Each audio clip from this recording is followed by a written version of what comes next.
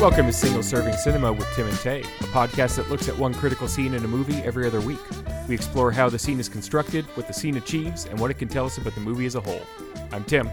And I'm Tay. Merry Christmas, everybody. This is our official Christmas episode. Green Knight being our December initiation, but... Yeah, we like to follow a one for us, one for them type rule. So Green Knight was... I mean, in theory for us, but I'd really love if that was for you as well, everyone out there. But this one's definitely for you. We're talking Home Alone. And to kick it off, the one thing I want to ask you, Taylor, is when you were 8 or 9 or 10, anywhere in that age range, did you ever wish your family would disappear? I made my family disappear. I think there's definitely some envy going on when watching this film at a young age. There's definitely that, like, oh, wow, I can't believe this kid is talking to his parents like that. But also, like, I wish that I had the house to myself in theory for large chunks of my childhood. How about yourself? Well, I mean, I definitely wish I had that house at any point in my life. That place, that's a gorgeous house. Too much green and red for me. I think a bit generous to say upper middle class Chicago suburbanite, but maybe in the 90s that was considered upper middle class. Yeah, pretty decadent upper middle class, but it's quite a house. It's a fantastic movie house. Mm-hmm. Oh, it's perfect for it. And yeah, I would say so. I've got 5 siblings. I shared a room until I went to university. So while I can definitely, like, looking back, it's easy to think that I would have thought those things, but like even I've got some nephews and nieces now. Hanging out with one another is their top priority around the holidays and things like that. And I think if I was 8 too, I really loved having a family around. It was really when I got a bit older where I would have wanted more of my own space.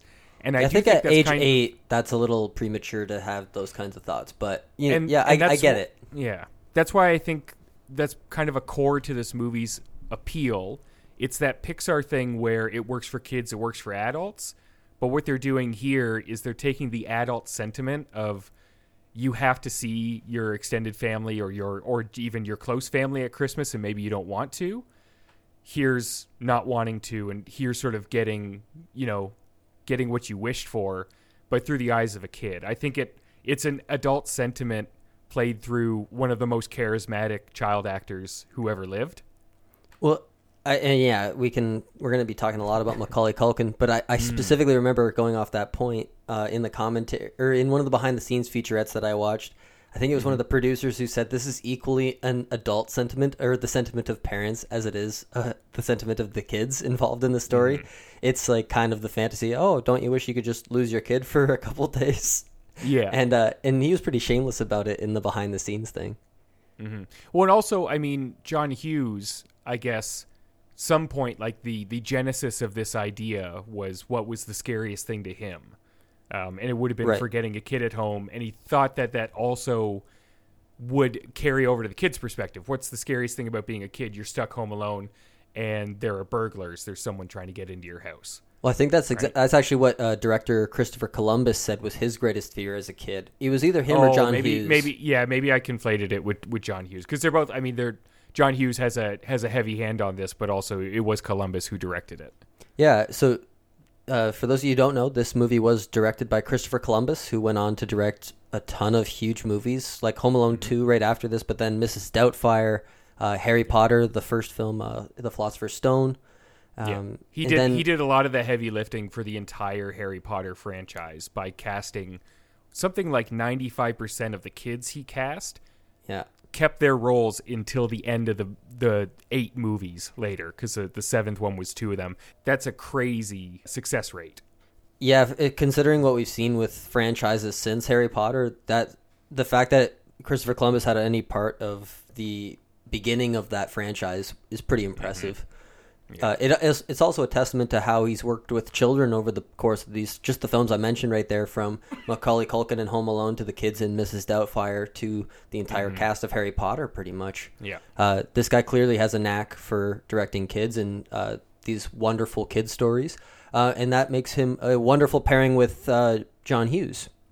And I mean, as we've talked about before, it's not easy to work with kids. It's never I would say, a director's first choice. There's No. You've said before on this, the whole saying is don't work with kids or animals. Yeah. Right? If you can help Yeah, it. so Columbus, I would say, is almost certainly, you'd consider him an expert for this kind of thing, the kind of work that he's done in casting the right kids, finding them, and knowing how to work with them. And you were telling me right before we started recording, they did some fun stuff with Macaulay behind the scenes on this set. Yeah, you know what? That's worth just diving into because I'm fresh off this. I watched it this morning. It's on this amazing version of the DVD called the Family Fun Edition, and it's got some behind the scenes. It's got a featurette called Max Cam, behind the scenes with Macaulay Culkin. And so on the set of this movie, they actually handed Macaulay Culkin a video camera, just a pretty good one, but basic enough that he was able to figure it out, and they just let him roam around set with his video camera. So there's this amazing footage of an 8-year-old Macaulay Culkin's perspective of a film set. And he's interviewing fellow cast members, like all the kids who you barely get any time with in the movie. He's interviewing them, talking to them, and they're all making jokes. They're all talking back at him like he's the big deal that he is. Mm-hmm. So go ahead. I think it's such a great idea. I gotta borrow this from you. I wanted to check that out because it would be fun. As I had mentioned, this kid is extremely charismatic. He works so well on camera. For an 8-year-old, he so clearly understands what he's doing and what to put forward and what sort of energy to give. And like some of the scenes where he's sillier, he's doing a sing-along impression, or where he has to act very adult, or do a silly face, or do his trademark scream at the time. It's a really singular thing for a kid of that age. And with that, maybe we should actually dive into the synopsis in case you're someone who has never seen Home Alone. Yeah. I want to thank the one person in the world who hasn't seen Home Alone for tuning in to the podcast. We really appreciate it. This is for you. So Home Alone, the synopsis. When 8-year-old Kevin McAllister is forgotten at home by his vacationing family at Christmas, he must defend it against a pair of persistent burglars. The movie stars Macaulay Culkin, Catherine O'Hara, Joe Pesci, and Daniel Stern, and was directed by Chris Columbus, and first hit theaters November 16th, 1990. It's available to stream on Disney Plus, and just a tiny diversion, I would like to say I'm extremely unhappy with how SEO works for Home Alone right now. So that's search engine optimization. Sort of determines what comes up when you search something on Google, but it's the same on the Disney Plus platform. You can search for Home Alone, and Google's snippet preview and also Disney Plus prioritizes the current remake reboot that they just put out this year. 2021 version? Yeah. What? That one comes up. If you search Home Alone on Google, that one comes up as the snippet preview with sort of the image and the little synopsis and the budget info and the stars. And same on Disney Plus. If you search Home Alone, the 2021 one, which we will not discuss any more than this, comes up first. And it's a real bummer that they would try to push it that hard. I understand you got to make some business moves, but this is a stone cold classic, and it's not getting the respect it deserves. Yeah, we're not even going to put the 2021 version in our show notes today. No, and we haven't said the name yet, and we won't. No, don't say it. So moving on, check out Home Alone on Disney Plus. It's slightly more difficult to find than it should be, but you can find it there and watch it if you don't have an old sort of plastic clamshell VHS or the Family Fun edition on DVD. And this what movie. What do you think of this tagline? A family comedy without the family. I think it's pretty good, because I do think it touches on really like the core point of the movie, and it's way better than the other ones that IMDb lists. There's a couple really bad ones. One of them is just "Holy cow!" exclamation point, which I think is they're just trying to trade. They're just trying to trade on like the Macaulay Culkin, hands on his face look. I don't know if I guess that's what they think that look means. It's a real shame. And then there's a really overwritten one.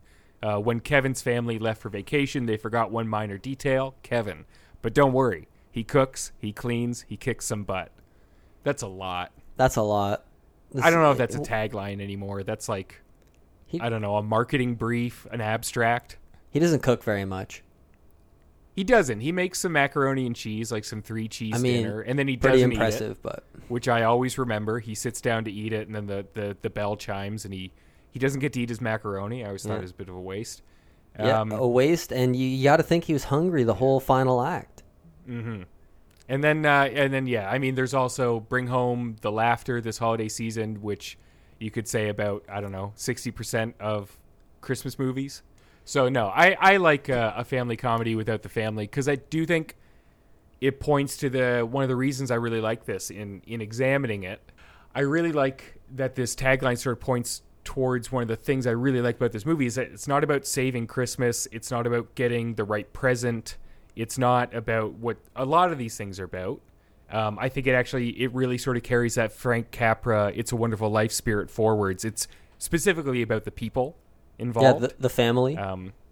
I really enjoy some of these other movies. Like, what's the Schwarzenegger Turbo Man one? Oh yeah, the whole movie is about Jingle All the Way. The whole movie is about just finding the right toy. It's a little disappointingly materialistic, but I like that this movie is really a family movie and about the presence and the value of your family and recognizing what they are, even when they're in your face or they're causing you problems or they ate all the cheese pizza, while at the same time being a home defense movie where you get to see two grown men just get absolutely destroyed by an 8-year-old through a series of booby traps. It's a nice sort of column A, column B movie, you know?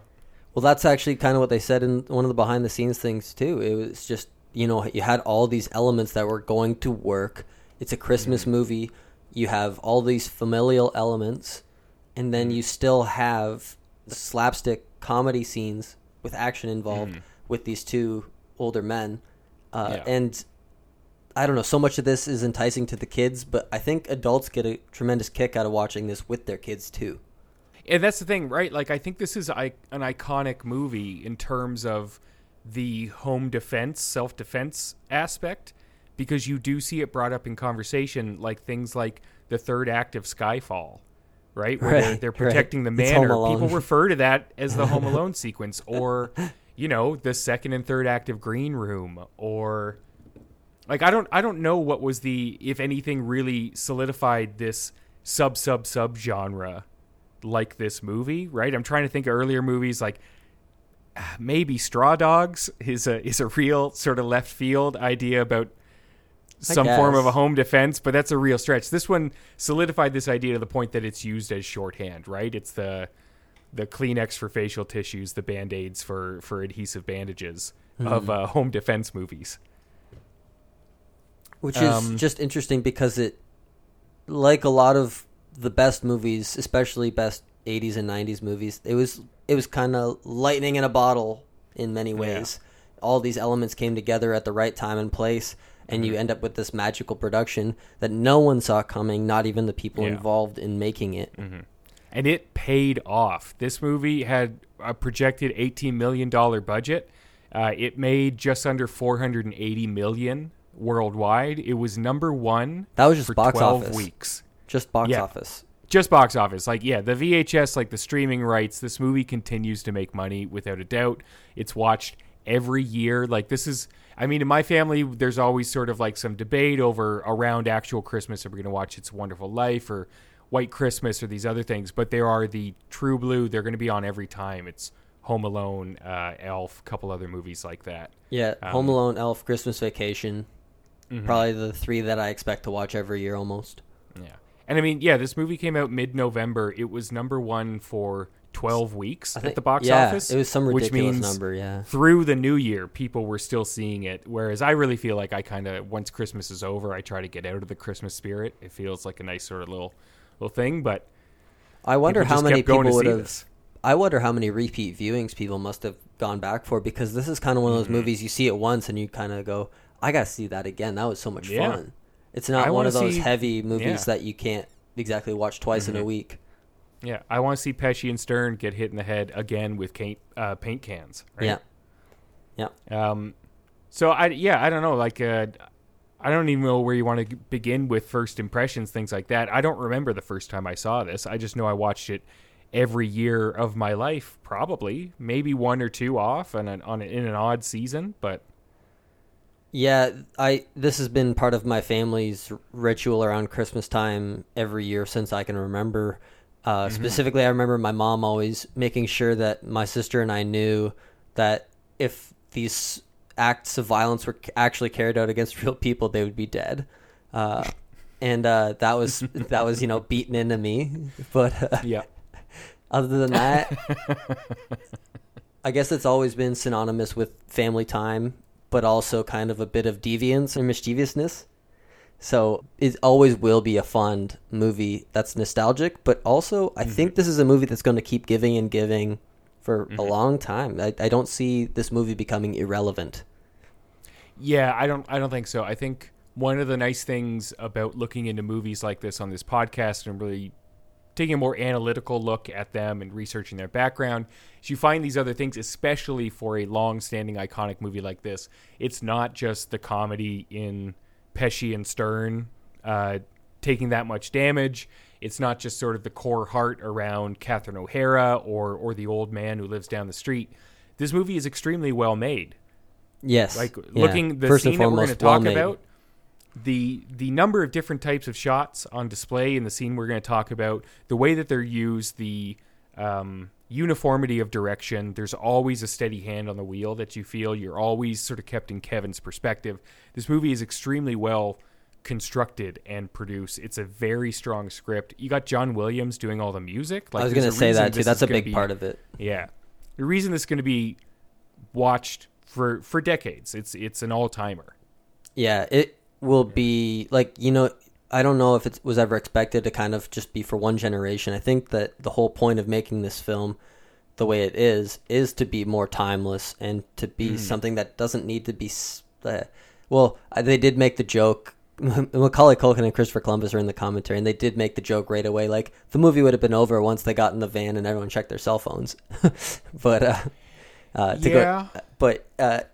I found, even like when I think about this movie over the past 5-10 years, when cell phones have been a part of most people's lives, I don't think about this movie as like, oh, but if they had a cell phone, everything would be solved. It's not like how I think. This movie just exists without that context to me. I don't know. Does that apply for you too?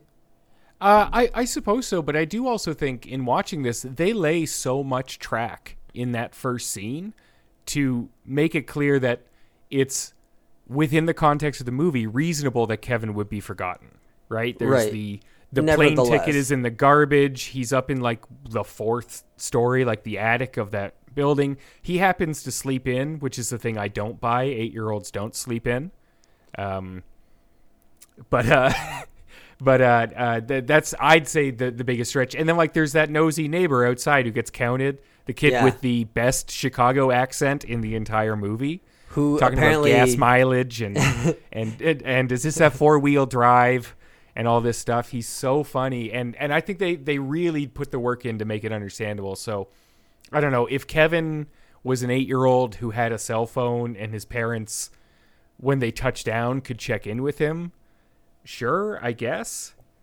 But like, everyone else on the street is on vacation. I'd say depending on who you are and how you feel about the police in general, maybe the bigger hole is how bad they make the Chicago Police Department look in this movie. Yeah, that's part of it. They're highly incompetent, both in terms of like the administrative side, which I think you're going to talk about later when Catherine O'Hara gets in touch with them, and how easily the cops are like, there's nobody here, and they just sort of, they leave. And even, Pesci easily impersonates one of them as a burglar who wants everyone to see his face. I found a little odd, but yeah. Upon rewatch, I do want to just mention that scene. It's not going to be my shout out scene, but that whole opening family house drama where, like the pizza man's there, Joe Pesci's impersonating the police officer. The entire cast of the family seems to be on set that day. What a chaotic, crazy scene that just flows so well and seamlessly. I just can't get over how many people are in these scenes and how well the movie flows. I always forget how many kids there are. There's so many. You're watching as they're all going through, and Pesci's asking, like, do you live here? Do your parents live here? Etc. He's trying to get info. And there's always like 2 or 3 kids where I'm like, oh, it's not like the older brunette who does the les incompetents joke to Kevin. There's another cousin, and there's another, like, it's not just Fuller and Buzz. there's like 6 kids whose like faces disappear from my mind in between watching, because like they don't have to be big characters. You just have to know that there's so many people in this house that you could lose track of Kevin, but also Kevin can sort of ruins their night in one sort of fell swoop, right? Interestingly, and you get that great perspective shot where Kevin's looking at all of them when they're looking at him. Yeah, and they're like wiping up his mess. Yeah.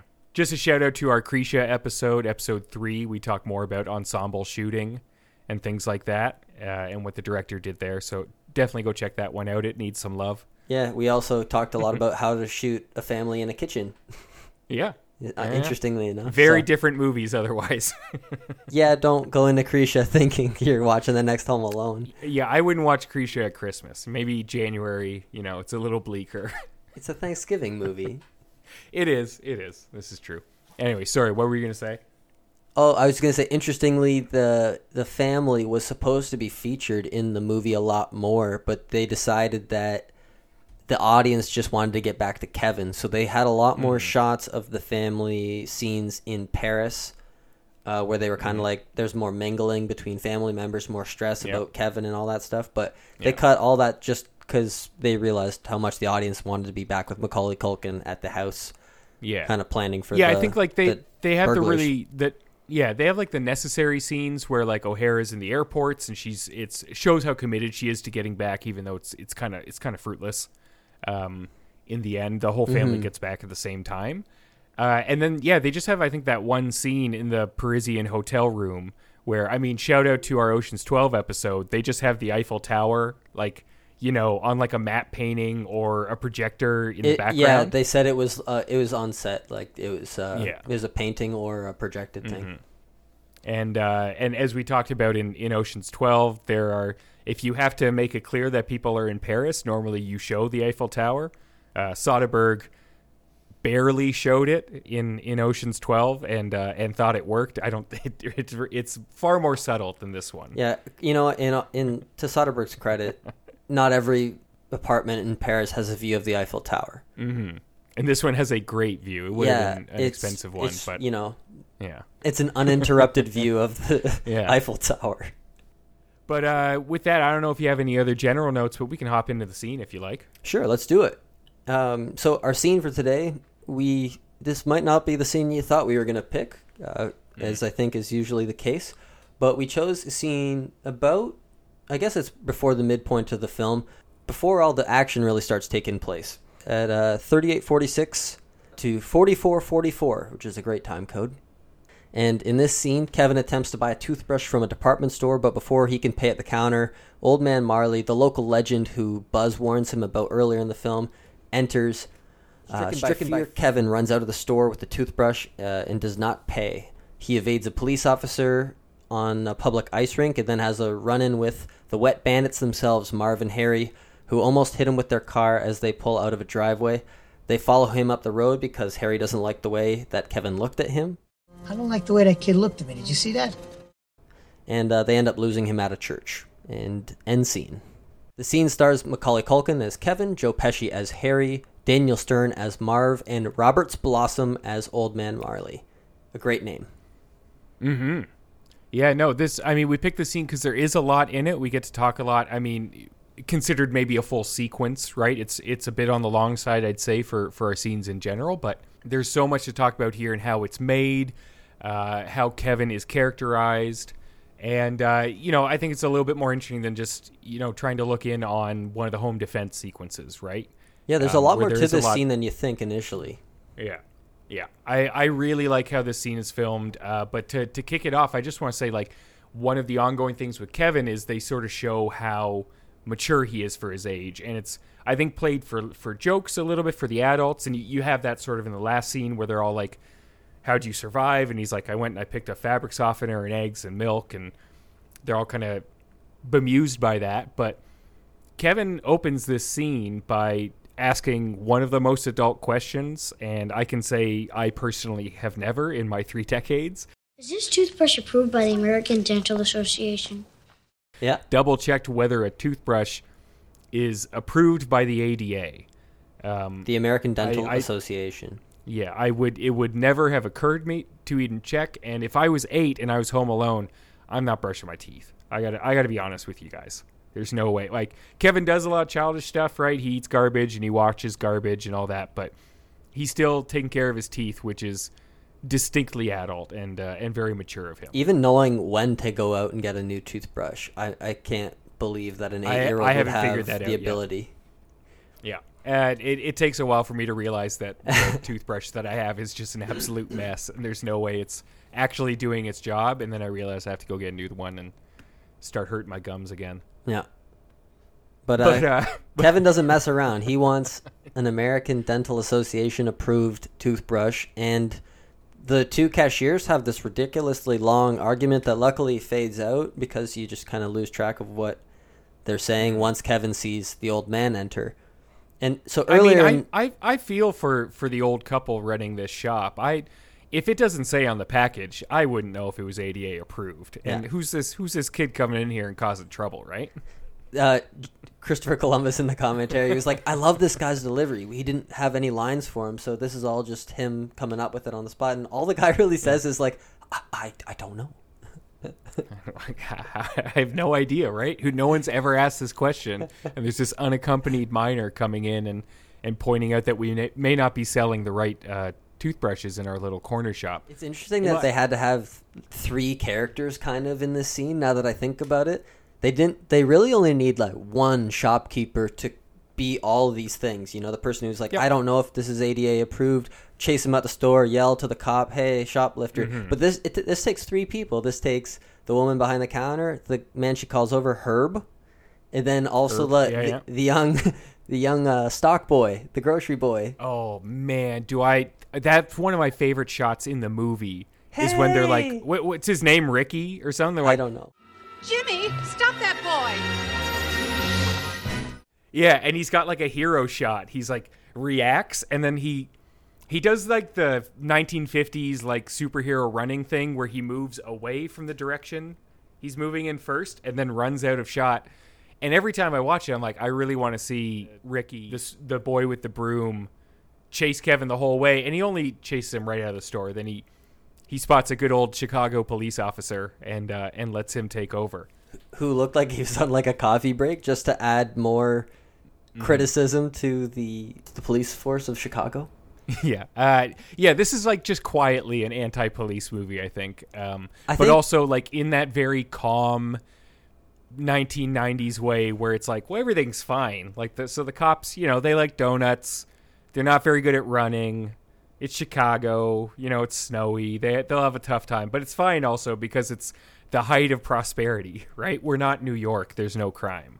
Well, I think like almost inherently in a John Hughes script, there is a subtle critique of adulthood.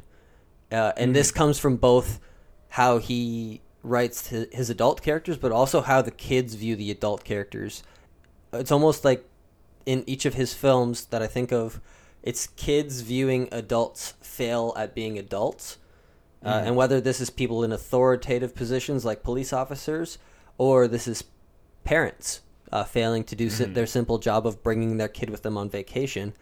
There's always this level of criticism in Hughes's scripts, and I think it really translates strongly into this movie because it's not overbearing and it's not distracting to the film as a whole. And then you do have the one really solid adult character in the scary neighborly man who's in this scene, Old Man Marley.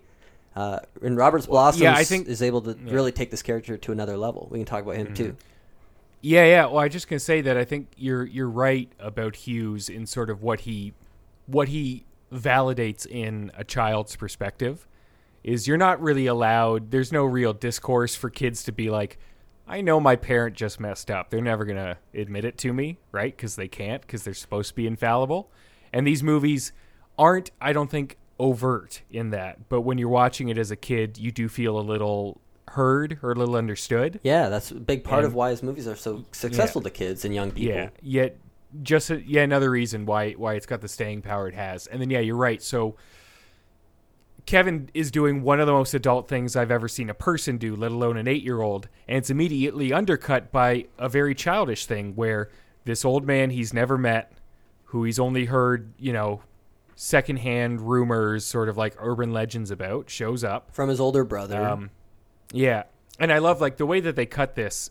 You don't see this as often. I hate to say that, but you don't see it that often where you got, like you said, there's 31 setups in this scene? That's what Christopher Columbus said. And I think he was just talking about the store / maybe the exterior of the store scene where the grocery boy like flags the cop down. I think that like 2-minute scene right just there, which is a small part of what we're talking about today, is 31 setups in one day.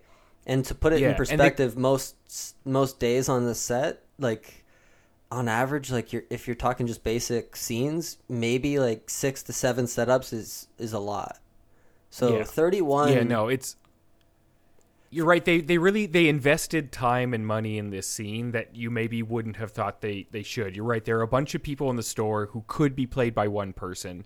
There are 31 setups to get this sequence, and I think it all pays off because it really puts you in Kevin's perspective. You have when Old Man Marley shows up, you've got the insert shot of the bell, the insert shot of his boots, like a perspective tracking shot as he moves up to the counter, but on Kevin, very scary. The music changes. He slams his bloody hand down on the counter, and you get through the counter a split diopter shot, which we've talked about in the past, but you've got a foreground and a background in focus, Kevin's face and the bloody hand. And then he's there. And again, you're right, like what is that, half a day to shoot those? Well, that was things? That was a full day to shoot the department store.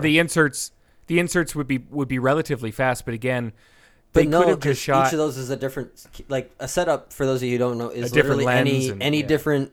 Any time where the crew has to pick up and move the camera to a different setup, literally, where they have to usually change the lighting, the angle, the lens, all those things. That's a different setup. So, and this takes a long time. It may seem like, oh, you just pick up the camera and move it, but it literally involves changing almost everything about how you have their setup if you're doing it in the traditional way of a movie.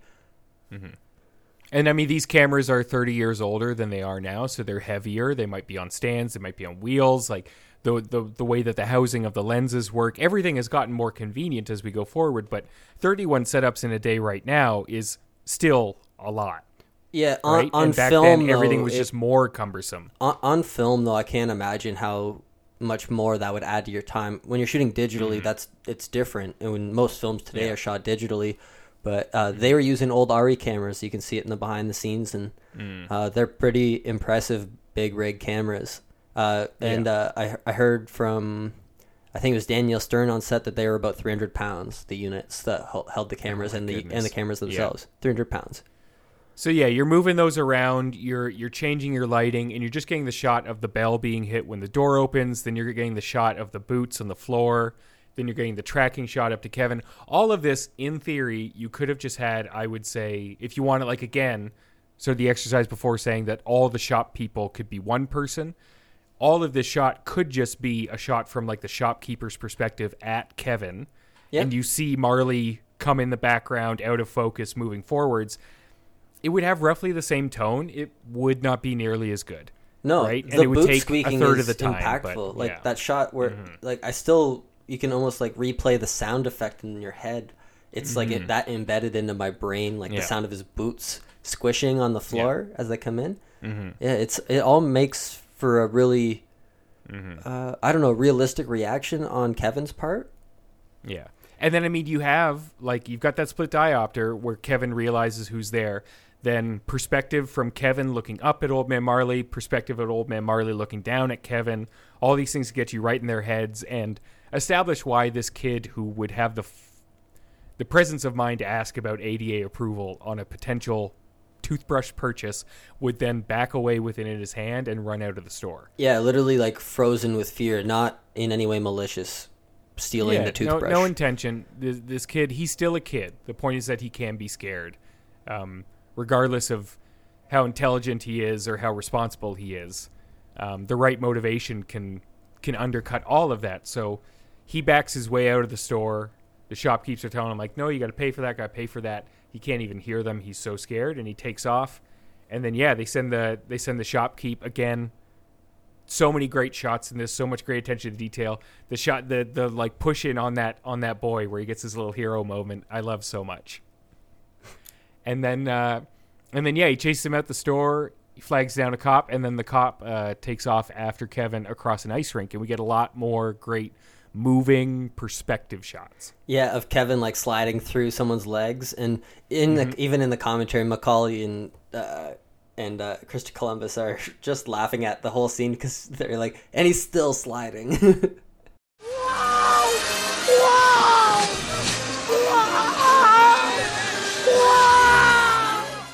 Yeah, like Kevin, he gets a couple good pushes onto that rink, and then he goes the entire thing underneath everybody while this, a less than dexterous cop can't really follow his path. Well, first of all, this is the first scene they shot in the entire film, other than the black and white film that is like the film within the film, Angels with Filthy Souls. But otherwise, this is the first principal shooting day with Macaulay Culkin, and in the commentary, Columbus says, we knew right away that we had something special with Macaulay Culkin. Because, I think he doesn't really get into too much detail in that moment in the commentary, but I think what he's referring to is how many level changes have to occur in the scene for the character of Kevin. He comes in with like this brimming confidence as like this adult 8-year-old, and then it's quickly stripped away, as you said, Tim, like when he's faced with fear. And then he has this moment of remorse when he's walking away after he's evaded the police officer on the ice rink. It's very sad sack. Yeah. When he's walking, when he realizes he's a criminal, and he's so ashamed. It's got a real like Charlie Brown, Michael Cera, Arrested Development tone to it. Yeah, he's got like the drooped shoulders, and it's cartoonish, and I mean it works though because he's a kid. His emotions are that pure, right? Yes, and that's exactly what I think stands out. It's not trying to be subtle the way that I think you could direct a kid in terms of like like you can kind of stiffen up a bit. No, they really let him, as Macaulay Culkin worded himself, ham it up throughout the film. And he jokingly said that's why they casted him. Yeah, because he's a big ham, and it works. He's a big ham in this movie, big time. Yeah, but it works. And then so well.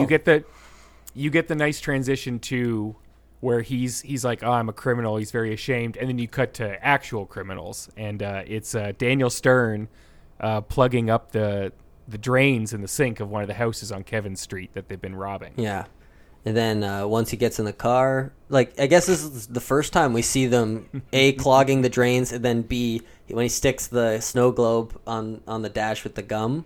Yeah, you get these little rituals, and I like the conversation is about the one ritual, but there's this other one that you only see visually, where he's got a snow globe from yet another house. He takes his gum out and he sticks it to the dashboard, and there's like 9 other snow globes stuck there. Just right? a really quick non-verbal moment. I mean, there is dialogue happening, but it's not about that action, like about the snow globes. And you get this context. Oh, they've already hit, like whatever it is, 9 houses, because you can see that he's taken a snow globe from each house. It's brilliant context that I don't know whether it was in John Hughes' script or this is just Christopher Columbus coming up with an action for the actor Daniel Stern at in this moment.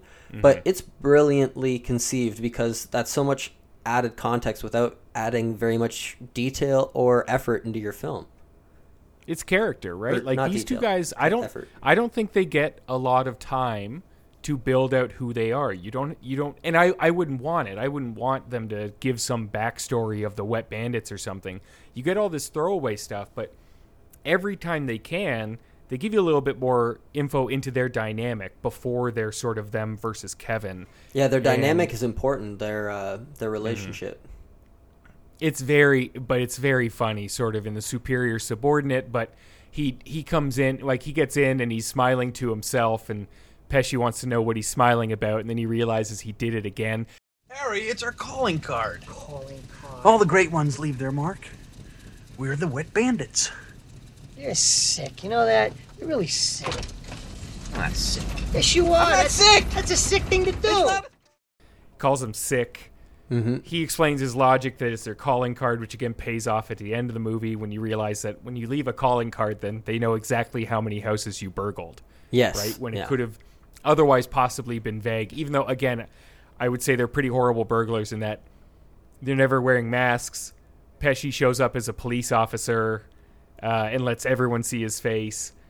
But another thing, just to jump back to it about characterization, you mentioned in your notes, and I didn't know if this was from the commentary or not, about their costume design being Dickensian. Yes. Which is something that had not occurred to me yet. I had to look this up because I was just hearing it audibly from Christopher Columbus, and I had to make sure because he mentioned Dickensian, and then he mentioned Great Expectations. I was like, oh, Charles Dickens, I get it. So Dickensian is just simply referring to anything that could infer the world of Charles Dickens's literature. Yeah. There's something kind of like classist going on. Yes. I'd say, or just the idea like they're not cat burglars. And I think like there is a line where Marv is just like dumping things into a sack, and Harry's like, "You're one of the great cat burglars of the world, Marv." And it kind of gives you that idea where, they're wearing like, sort of tattered clothes. Pesci has like fingerless little like wool gloves. Stern, they've got all these great layering of different patterns and textures. Like Stern has like checkered pants or like plaid pleated pants, and he's got like a paisley brown and gray shirt under a brown sweater, under a brown coat. It's all these brown and grays that are entirely divorced from, I'd say, like the colors that the parents wear, which are more upper class and, camel coats and Kevin's red sweaters and scarf and thing like that. Well, just based on what the director was saying, the film was very focused from costume to set design on making sure there was as much red and green in the film as possible. We already mentioned it with the house. The house is almost all done entirely in reds and green patterning, which somehow doesn't look as off as it should, I think. But there's so much red and green and Christmas and Christmas tones and Christmas vibes and brightness. Then you see Harry and Marv, and they are dressed in the dullest of colors possible, like very grays, drab. blacks, browns, beiges, and it creates exactly the kind of contrast you want to visually conjure up when you're making a kids versus adults movie, or just even like a good versus evil storyline. It goes a long way to have them dress this way. If they were both dressed up in bright red, this movie works differently. You're talking about Kevin facing two Santa Clauses or something. Well, and I think too, just if they were wearing like winter coats that were fashionable or just like current at the time, right? Like the stuff that Kevin's parents wear. Even if it's not fashionable, but if it's like that, like polyester, vinyl, like Gore-Tex, like where things started being, if it was like those synthetic fabrics. Things like that. Yeah. It's a different look, it's a different feel, but they completely disconnect this type of adult from the other type of adults that Kevin knows. And again, so this scene, like after they sort of have their argument about being wet bandits and whether or not Marv is sick for doing this, they're driving out into the street, and that's when they encounter Kevin. Yeah. Which again is a nice little bit of camera work in how they did this. I think they talked about it on a commentary. You had some notes. Yeah, well, I did kind of figure this part out already, but they filmed the moment where Kevin is face-to-face with the van in reverse. Have done this in a movie that I've made myself, and it's actually really hard to execute. And in the commentary, they actually said they did it, countless times, and only one take worked. It's approximately 1.5 second long shot, and it's Kevin screaming and the van stopping right in front of him. And all you have to do to do this seemingly simple shot, Kevin has to scream, but like in reverse. So you stop screaming. You start screaming. Right. See, it's even confusing to try and explain. And to get like that impact of the brakes of the van braking. Yeah, like that wobble. Yeah, right? They had to have people physically shake the van to start the shot, and then they hammered the reverse. Yeah. And I was thinking about this, like even doing this shot like this, like they had to still have a lot of safety in place here. I'd be so scared that you're just in the wrong gear. Yeah, right? exactly. Because they have to jump right on the accelerator You better hope you're not that they want. You better hope you're not going forward with Macaulay Culkin 6 inches from the van. This movie's over. Yeah. This is one of the first sequences they filmed. Yeah, and it's so I would guess based on the facts we do have that this is the first time Macaulay Culkin would have met Daniel Stern and Joe Pesci. Which is interesting. I heard that Joe Pesci intentionally would avoid Macaulay Culkin on set because he wanted him to think that he was mean and for real. I've heard that too. Yeah. That he didn't want a warm sort of presence between them. That, take it with a grain of salt, whether or not that really works or not. Who knows? Joe Pesci is apparently a lot more method than most people are willing to discuss. He was apparently very serious, very intense person on set because he was like a perfectionist. Not to say that I've heard anything too negative about him on set, but just that he's incredibly precise and wants the best from all the people around him. Particular energy. Particular energy for like a family comedy, that kind of thing. But honestly, in terms of the product, I think it really works. He's got a good touch in this. I really love this interaction in terms of, again, I think something from a child's perspective that you're used to seeing, where you did something careless and the adults are angry at you for a second, but then you realize it's because they didn't want to hit a kid with a car, and he's just kind of they kind of yell at him, and Daniel Stern's got the great line. Sandy don't visit the funeral homes, little buddy. It's probably the best line in the movie. Yeah.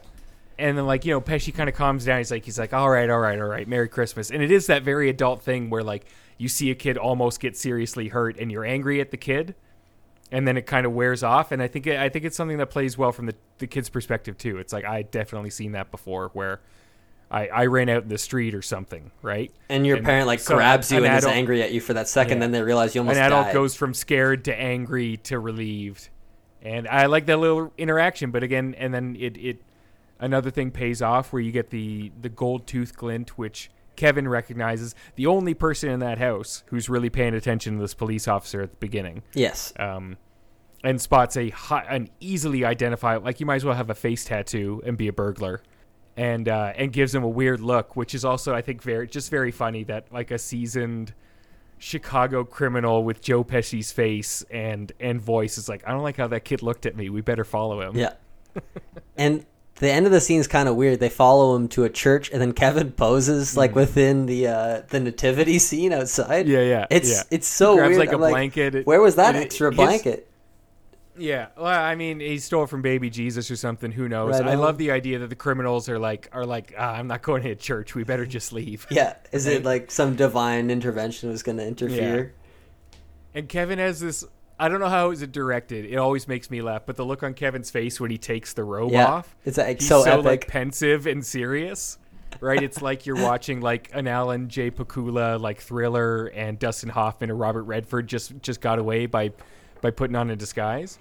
So you get this great ADR line where he's like, when those guys come, I'll be ready. He'd obviously inferred a lot, and he had the presence of mind to recognize Pesci, and he had already scared them off once by, I think he turned on the lights in the house and he played some of the audio from Angels with Filthy Souls. Another great Daniel Stern moment where he runs away thinking he's being shot at in a Chicago suburban neighborhood, and he thinks he recognizes snakes, but he can't remember what from. Yeah. I don't know no snakes. But that sort of caps off the scene. It gets Kevin to this space where he's very mature, he's very scared, he's very ashamed, and then he sort of gets a purpose, right? He knows that the wet bandits are going to come back, and he's got to defend his home.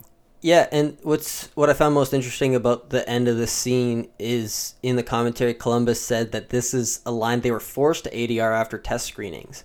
They felt that it needed to be more obvious that Kevin was aware that they are coming back. So it's actually only the past couple of viewings have I really paid attention to how badly ADR'd that line is. Because it almost sounds, it almost sounds like a voice of God narration or something. Yeah.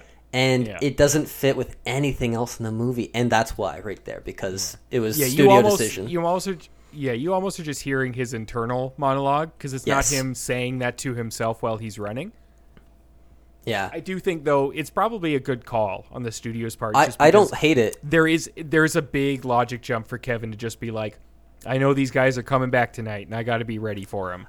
Just because I ran into them and I recognize Pesci. I simply wish that it had been better ADR'd, something that they had done with him short of breath or anything that could have added to the realism of it. That's my only critique. And one of my very few critiques of this film as a whole. This movie works on all kinds of levels, and like we've said so many times throughout this pods already today, it will last. It will be an enduring movie that will continue to make other generations laugh and laugh and laugh.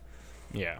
I do think, this movie is a great example. I'm so glad that the audience voted for this one. It was kind of up in the air with Elf for a bit in our voting, but I think this movie is a great example of the things that you're going to watch every year over and over and over. Maybe you've been watching them since you were a kid, to the extent that you're not always paying attention, right? You're just sort of letting the story take you. From time to time, when a scene starts, just check out how it's made. If this is a movie you've been watching for 20 years, there are probably some things you haven't noticed about how well it's made that have contributed to its staying power. And this was, for me, it was a great exercise in sort of paying attention to the 31 different setups in a 2-minute sequence. Yeah. Right? And how much craft is on display. Looking back at Home Alone is such a rewarding experience if you actually want to zone in, but it's also a perfectly consumable movie if you just want to have it on TV and chill with your fam.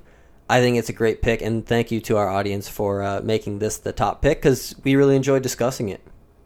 Yeah, this is lots of fun. And as always, though, there's so much in this movie. Like, we got a lot in this sequence, and that's why we picked it, but there's a lot that we couldn't talk about that we'd like to.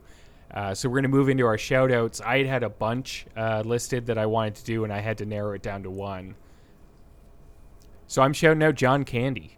Right, nice. He is such a great presence in this movie, and in the research it was a lot of fun to find out that John Candy was available for only one day to film his scenes. It took him 23 hours to shoot them.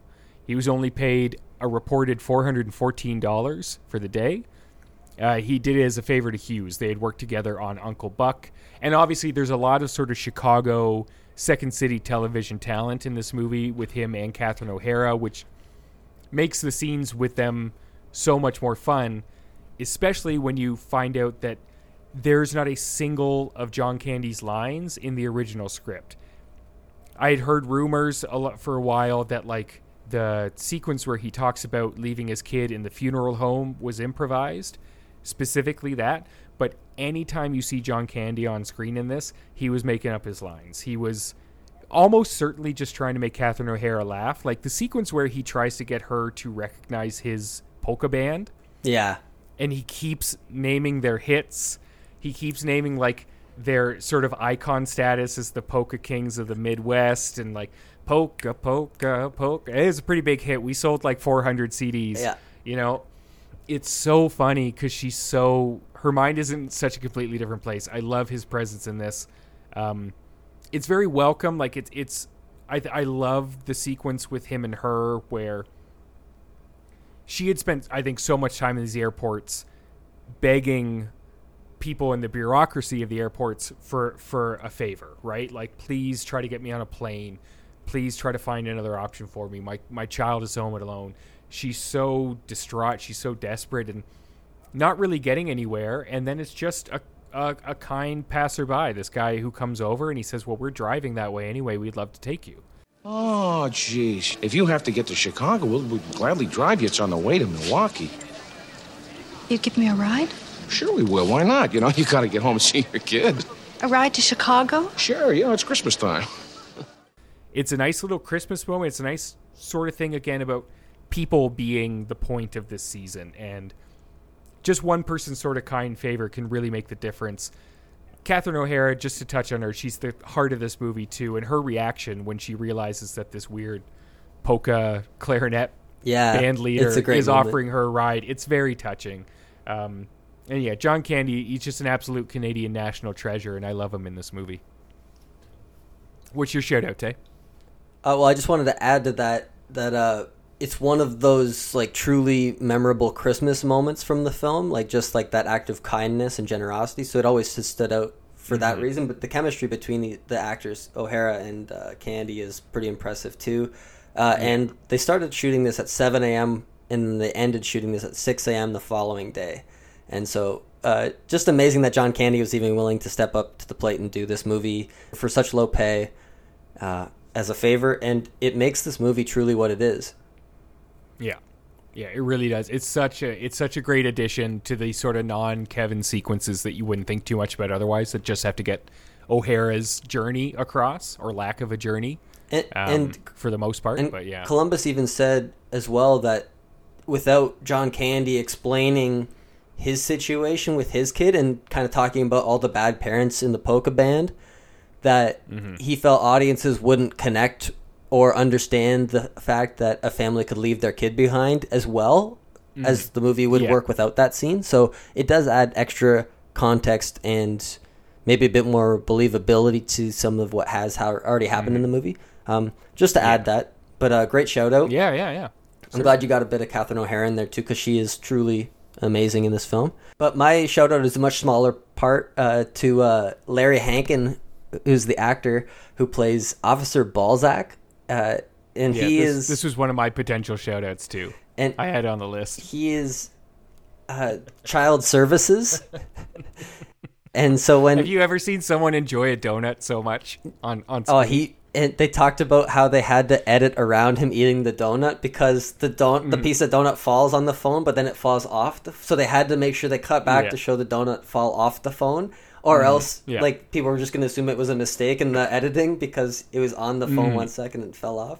Yeah. Oh, so Christopher Columbus had a bunch of nice things to say about this actor, but I think it's just a tremendous performance in a bit part by this actor, Larry Hankin. And it goes back to what I was saying earlier about kind of undercutting authority figures in a way in John Hughes films. Like, the actor has so many like great one-liners. Like, has a child been involved in a violent altercation with a drunken and/or mentally ill member of his immediate family? No. Has he been involved in a household accident? I don't know. I hope not. Has the child ingested any poison and/or any other object that has become lodged in his throat? And he just sounds like he's reading verbatim off of like a little template, which just adds to this idea that there's a problem like inherently with the structure of adulthood and like the way that you have to do things in an organization versus just thinking practically. And the idea that like you have such a relatively simple problem. There's a child at home alone. If I call the police, surely someone can go over and visit. Yeah, and it's all this bureaucracy. You get funneled into this system where it's, well, does it fit these criteria? No, I'll throw you over to the other side, back to Val or whoever on the other side, and see if you fit those criteria. And that's the joke. She keeps getting like ditched between departments, from the police department to child services and back, and it just adds to this context of kind of like that criticizes all these adult organizations, which I think is great. Yeah, in a kids movie. Yeah, and shows you again why, Kevin will be home alone for a couple days. That's right. Like, there is not a good way to do this. And same, like, they do eventually get a cop to visit, but he hides. It's a great sequence, and Hankin is so funny. I really love that part. And recommendations this week, Tim? Yeah, so my recommendation, because I do want to talk about Catherine O'Hara, this is sort of my backdoor shout-out, adding another one in. I'm recommending After Hours. It's a Martin Scorsese movie. I actually got it from Ute. You'd given it to me and recommended it, but I don't think you had watched it yet either. I have not. Still not seen which was an interesting process. It's a great movie. I don't know. I know some people who are they get a little burnt out on Scorsese, but it's not a gang movie, so I'd say dive into it. It's tons of fun, and it's among the youngest Catherine O'Hara performances I've ever seen. I've watched a lot of SCTV. My family are big fans, but O'Hara's in this movie, and she's so good. It shows you a lot of her range. Like, if you're going to go Home Alone and After Hours, she's doing completely different things. Home Alone, she is the emotional backbone of this movie, and she gives like an all-timer performance, I'd say. Not the type of thing that you necessarily get awards for, but it's something that lasts. It's yet another reason why Home Alone works, and it's really cool to see her in a different role, because, again, I'd say most people probably know her for Home Alone, for Schitt's Creek, maybe SCTV. Yeah. Check her out being directed by Scorsese. Yeah. Check her out being directed by Scorsese. She's really young. She's opposite Griffin Dunn. Will Patton's in the movie. It's a really fun one. And if there are any Ted Lasso fans listening, one of the episodes from this last second season was directly inspired, if not arguably ripped off, of After Hours. I think the episode's title was Coach After Hours, so it wasn't like they were trying to hide it. Right on. So I definitely recommend that one. Check the show notes. We'll let you know where it is. Okay, and my Christmas recommendation is something that I was a little late to the game to see, relatively, and it's the 2015 film Krampus by Michael Dougherty. Yeah. It's something I watched 2 years ago for Christmas, and then we watched it again as like a family last year, and it was a really funny movie to watch with my family because it's all about hating your family time at Christmas. It's kind of like the antithesis to Home Alone in many ways, but it's a film by Michael Dougherty, who's made some pretty interesting films so far, but the cast is also pretty stacked. It's got Adam Scott, Toni Collette, David Koechner, and I think where this movie really thrives is in its production design and sound design. There is some truly amazing special effects going on with the sound effects. Yeah. If you have if you have the ability to play this movie with surround sound on, or even just on a good set of headphones, highly recommend. It's a creepy Christmas watch that has a lot of laughs if you have a somewhat dark sense of humor. Yeah. So it's so much fun. There's some great like practical things in it too. Yes, all practical that effects. I really dug. There's some very neat stuff. I definitely recommend it. It was actually it was sort of our wild card on the vote for the Christmas movie. Yeah. In an alternate universe, we may have talked about it in this episode, but I think it got 2 votes. Shout out to those viewers. You're a bit deranged, but we appreciate it. Yep. We'll always put a wild card on the votes. Good try. Thank you. Yeah. And I definitely double down on that recommendation. It's a great movie. It's a different flavor for Christmas, for sure. With that, so December, as we mentioned in our Green Knight episode, December's got 3 Wednesdays in it, so we do have an episode coming out in 2 weeks, but we're not going to start another sort of month theme. We'll do that. We'll start off fresh in January. So in 2 weeks, Tay and I are just going to put out a nice little short episode. In theory, short, just like the Dune episode was short. We're going to talk about some of our favorite movies of the year that we've seen so far, and we'll give you some recommendations.